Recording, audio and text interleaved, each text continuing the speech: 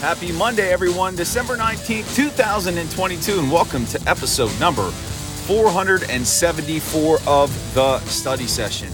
I'm your grateful and appreciative host here, Jeremy Ritz, saying thank you for being a supporter of the self-study, for listening, reading, sharing my work with family and friends. It truly does mean the world to me, so thank you for that. Victory Monday! Victory Monday! Victory Monday. Yes, the Steelers defeat the Carolina Panthers in a somewhat of a close game. It's kind of how I anticipated it. I thought it'd be a little bit closer, but the Steelers win 24-16. They moved their record to 6-8. No, they are not making the playoffs. They would need a miracle for that to happen, but the positivity has to be there because the offensive line played well. The running game once again showed up, and Steelers won. We're going to get into all that today, but before I do, just want to say thank you for being a supporter of the self-study, for listening, reading, and sharing my work with your family and friends. It truly does mean the world to me, so thank you for that. Ian's beautiful studyings. And don't forget about the podcast that I did with Jim Wexel over on his site, The Still City Insider. Jim and I are going to be recording tomorrow at 7 a.m., so a new episode will be up. That's going to be episode number 49. We're closing in on number 50. Jim is super knowledgeable and insightful about your Pittsburgh Steelers, having covered the team since 1995. You don't want to miss it, so be sure to check it out. Anyway, studyings, let's get into it. It really was, and this is what I said prior to the game, who could run the ball better? And I thought that Carolina was just going to be able to run all over the Steelers, but to my surprise, that never materialized. In fact, the Panthers only ran for 21 yards against the Steelers for a 1.3 yard average. But here's what I'll say. They should have tried to attack the Steelers a bit more. They only attempted 16 rushes. So not sure why they got away from it. But the Panthers did try to attack down the field at times. They did connect on a couple big passes. But overall, the defense kept the Panthers in check, and the Steelers won. But I really want to spend some time talking about the difference in this game. And again, I said it in the preview, the prediction. It was all about run defense and the running game, and both areas excelled for the Steelers. Let's start with the rushing attack of your Steelers. Najee Harris looks healthy. You could tell that he was plagued by that injury, that Liz Frank injury earlier in the season, and now he looks like the guy that we saw last year. So that's encouraging to know that he does have that special sauce, that bump in his jump.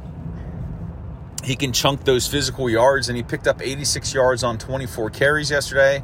He had another touchdown, and these aren't big, elite, bursty runs. These are big, physical, powerful, and he always caps it with that stiff arm.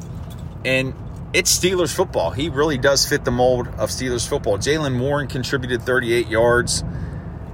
He's got his own unique style that complements Harris very well. And then, we had some more of those Matt Canada jet sweeps.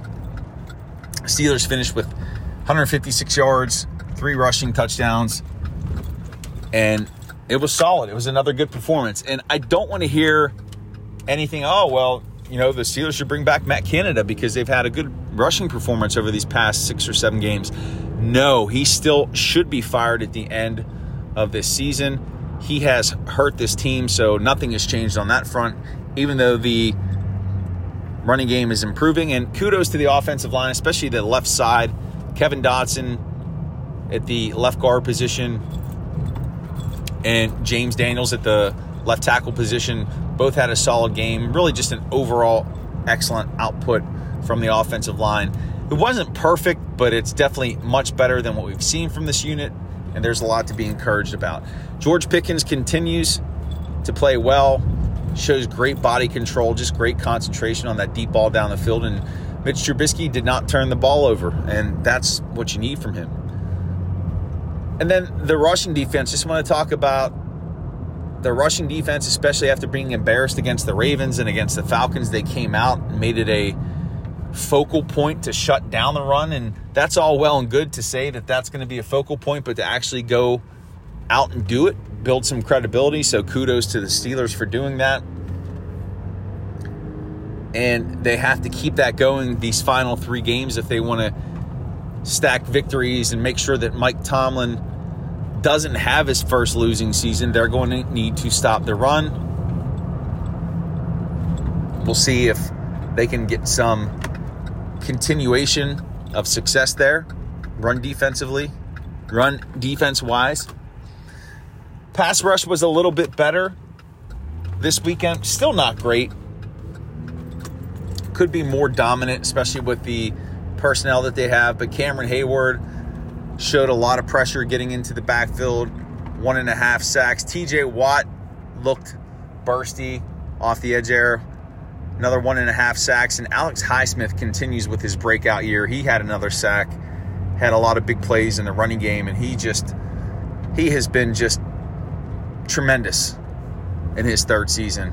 And what a tandem this team now has at the edge position between Watt and Highsmith. Now, they need some depth there. They don't have great depth, but in terms of your starters, this is a better tandem, I'll go out and say it, than when it was TJ Watt and Bud Dupree. So, great to see that. It's going to be great to see what they're able to do next year. The one thing that was evident in this game is that they need corners. Cameron Sutton is their best cornerback, but that's got to be an area of focus in the draft and in free agency this offseason. They're okay at the safety positions, but they got to get better at the corner. And just talking through this, as I've been doing after each game, you still need to bring in offensive line through the draft and free agency. You still need defensive linemen. You still need an inside backer. I'm still not sold, even though they did shut down the run, and you need a corner. Those are the 4 spots right now that we're looking at. So that's offensive line, that's corner, that's defensive line, middle backer. Those are the 4 spots. They do need to pick up a wide receiver, but they could do that later in the draft or through free agency. But, yeah, hey, it's good to talk about a win. It's good to talk about a win. And the Steelers will take on the Las Vegas Raiders Saturday, Christmas Eve. That's going to be so cool. It's the 50th anniversary. I was off. I was saying like the 75th or whatever. It's the 50th anniversary. That's going to be a lot of fun for all of us in Steelers Nation, being able to watch that with our family and friends, celebrating maybe with 1 or 2 or 12 adult beverages. And hopefully we are cheering the team on to another victory. Hey, getting to 7-8 sounds a hell of a lot better than 6-8. And who knows, build that momentum, keep pushing forward, and maybe they'll conclude the season with some positivity.